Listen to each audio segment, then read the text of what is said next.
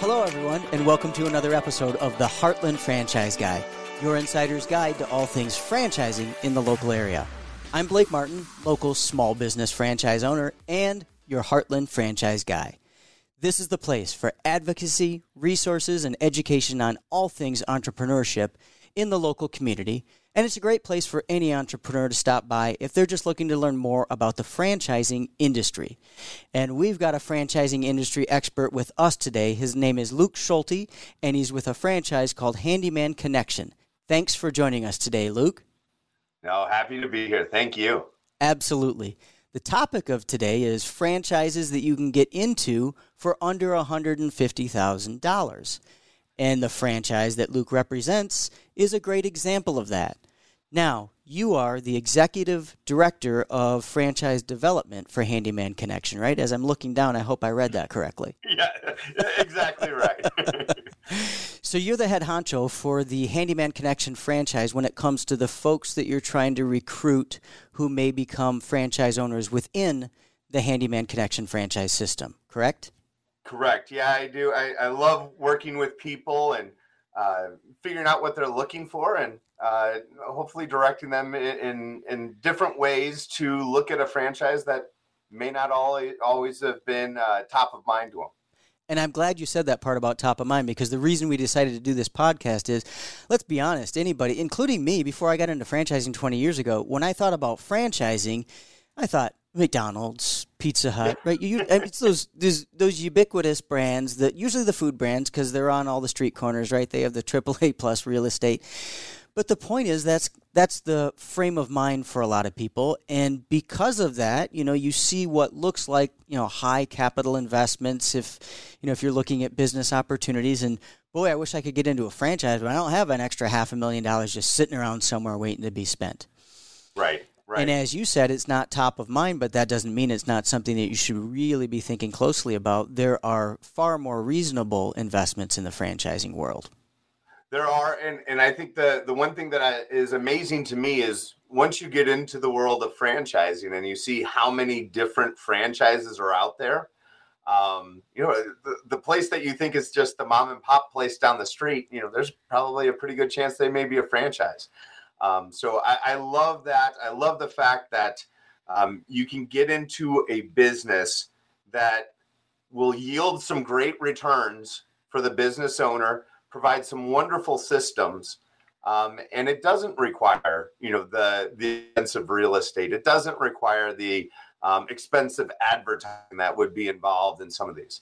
What I love about some of the service brands that, specifically that I've been a part of in the past, is the simplicity, the beauty and the simplicity of what we do, and how a franchisor can, very simply provide you that roadmap to success.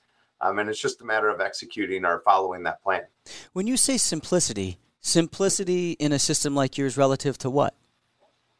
Simplicity can be in a varying different options. It can be simplicity and we do one thing and we only do one thing. Simplicity can come in from the fact that, at least specifically with what we do, it's a handyman business, but I have zero intention to have a franchisee ever swing a hammer or turn a wrench. Simplicity comes in the fact that you're going to go find the customer, and you're also going to go out there and find a handyman, and hence the name Handyman Connection. We're that link between the two. We're the business liaison between the craftsman and the customer. Okay. So all you're really doing is setting that customer up for success and setting that craft for success as well. So you don't want in your business model, you don't want the franchise owner to be the practitioner. You want them to be the one that's out building the business. Correct. Okay. So The $1 million question, you can invest in a franchise business like yours, mm-hmm.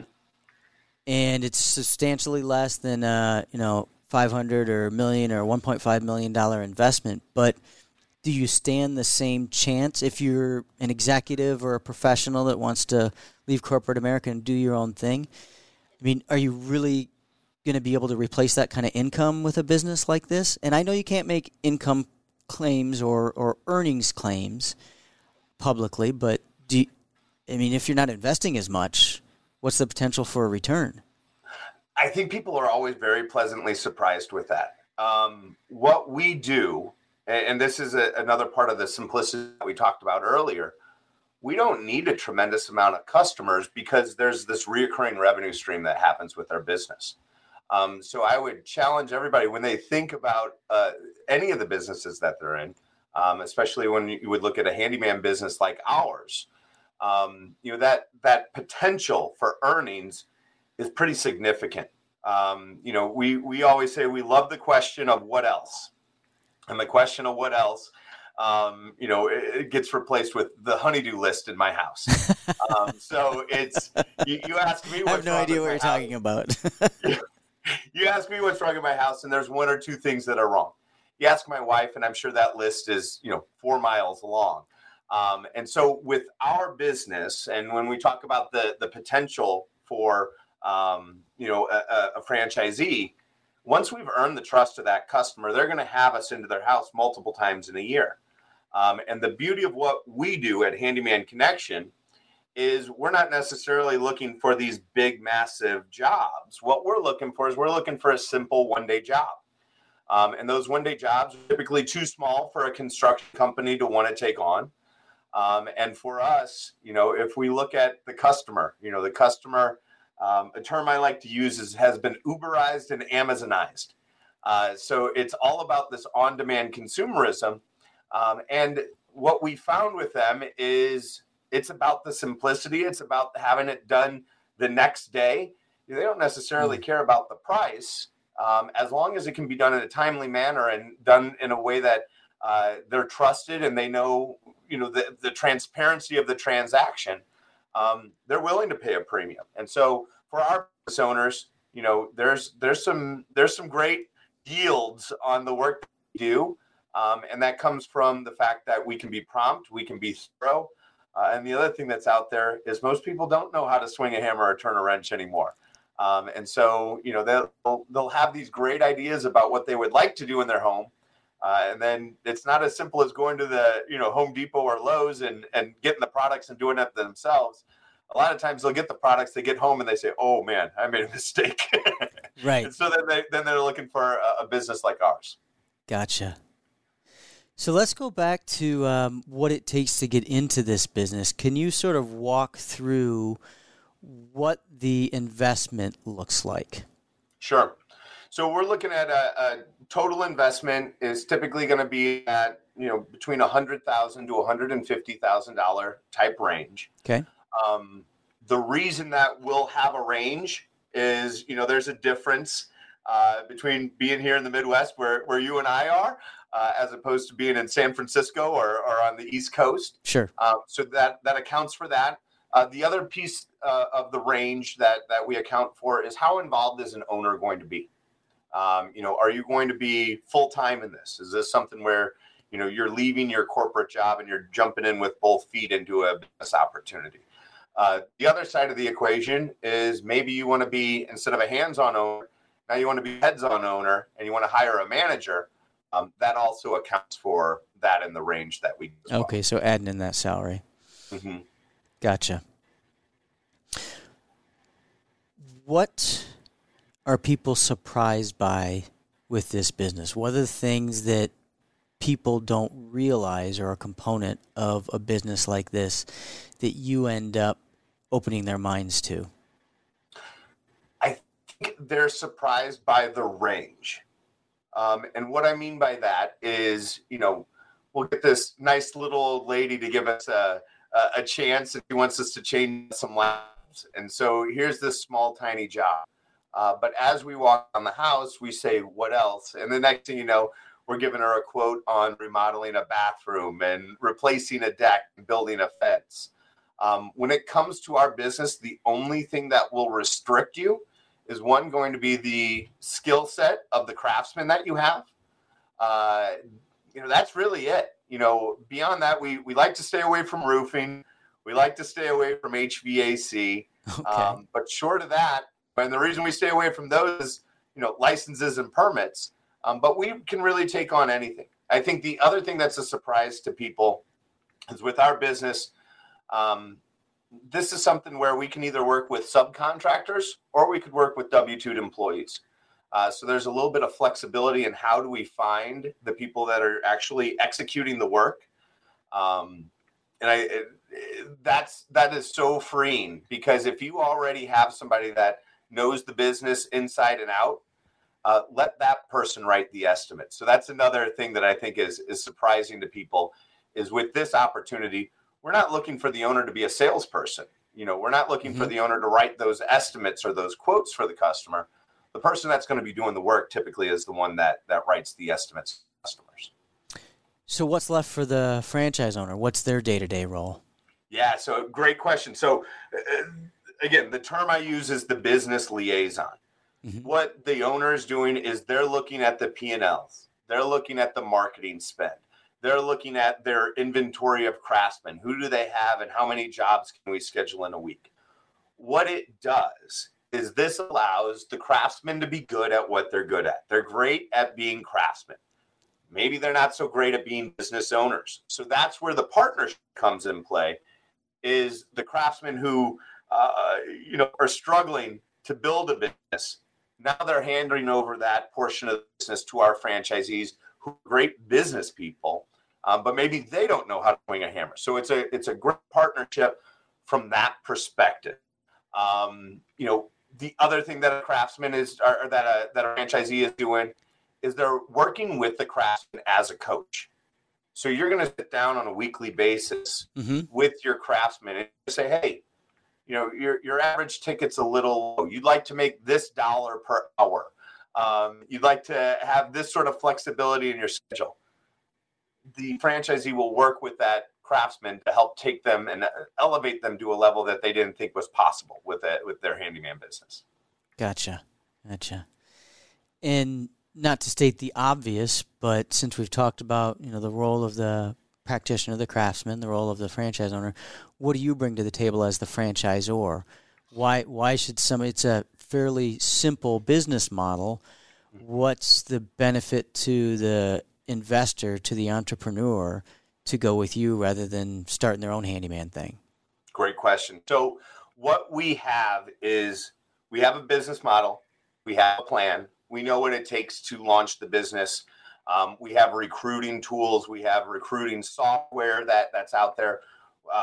As a franchisor, one of the things I'm most excited about is we have an on-staff recruiter that is going to work with each franchise location to help make sure that they have enough people in their active pipeline of craftsmen. What we're also doing is we've embraced technology here on this side. Mm-hmm. And again, when we talk about the person we're competing against, largely is a dude with a pickup truck and a toolbox. That's who you're competing against. It's a very fragmented space.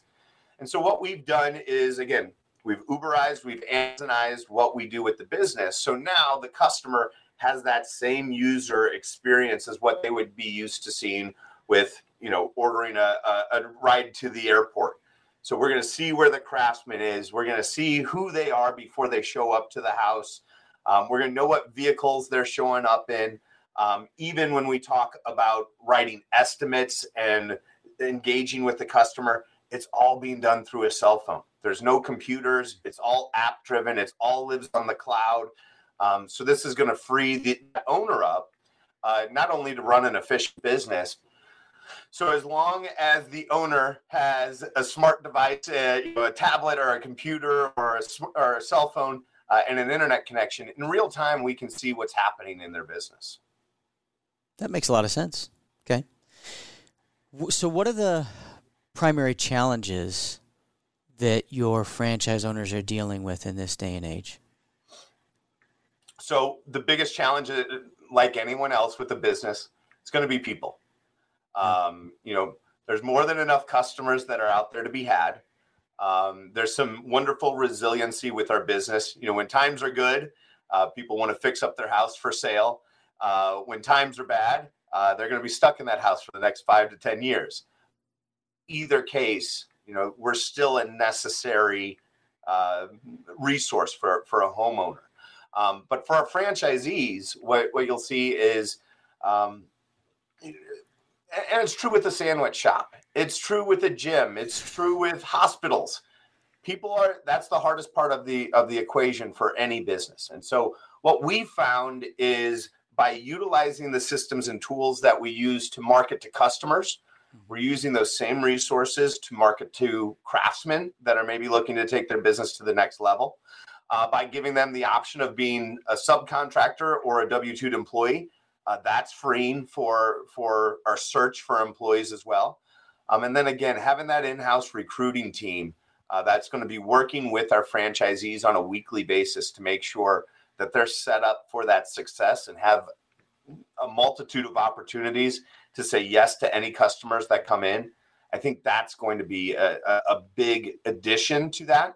But by far, if you talk to any of our franchisees, they're all going to say people are the hard part. But we're very proud of the service that we offer to help them overcome that.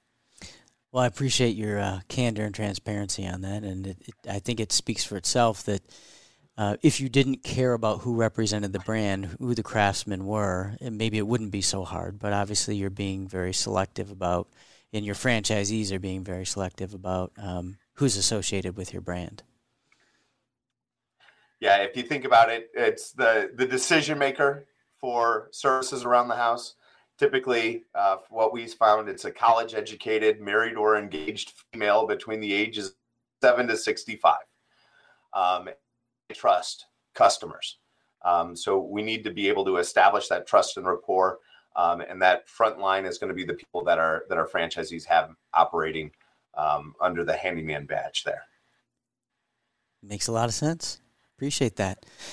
So I have one more question for you as we wrap up, and it's more of a question about how you're spending your time and who you are as an individual. The question is, Luke, what do you hope your 80-year-old self says about you? Good question. Wow. I hope I often say this to candidates as they're working through the process with me. I had a Jewish grandmother and a Catholic grandmother, so guilt is a big part of, the makeup of the Schulte family here. So I think the 80-year-old self would know that I would like to say that every person that we've worked with, every person that I've dealt with, it's been a high integrity sort of transaction that's gone through. I love brands that reflect that high integrity, but it's also something that I like to sleep at night. So this is, for me, the beauty of what happens with a franchise development process or being introduced to other franchises. I just want to get people to say yes or no. I would love to say that I don't care at all whether the answer is yes or no, but a decision's a wonderful thing, and helping people guide them to a decision point. One, there's no strong arming, or there shouldn't be any strong arming when it comes to to investigating a business. It needs to be a good fit for all parties, and up until this, I feel pretty good with the people that I've worked with and the opportunities that are there. And just being that sort of gateway to help people get into business for themselves and see some freedom that comes with small business ownership. If I can be that vessel to get them to their goals, that will be something I'll be really proud of. Well, that is an admirable response, and I appreciate you sharing that with me. Thank you very much. Thank you. And thanks for being with us today. We appreciate you investing your time and sharing a little bit more about the opportunity and the fact that this kind of opportunity exists in the franchising world. Well, thank you. It's been a pleasure. Absolutely. And just so you all know, if you want to get a hold of Luke and his organization, just scan our QR code, get in touch with us, and we'll make sure to get you in contact and in conversation with them. And along those lines, don't keep any of this a secret. Make sure that you are subscribing, sharing, and following, liking us on YouTube, because we want to make sure that if you know somebody who can benefit from what you learn here, they're able to listen to this information as well. One more big thank you to Luke Schulte with the Handyman Connection organization. We appreciate you being here with us today, Luke. you. And thanks to all of you for being a part of another episode of the Heartland Franchise Guy. We'll see you here again on another episode soon.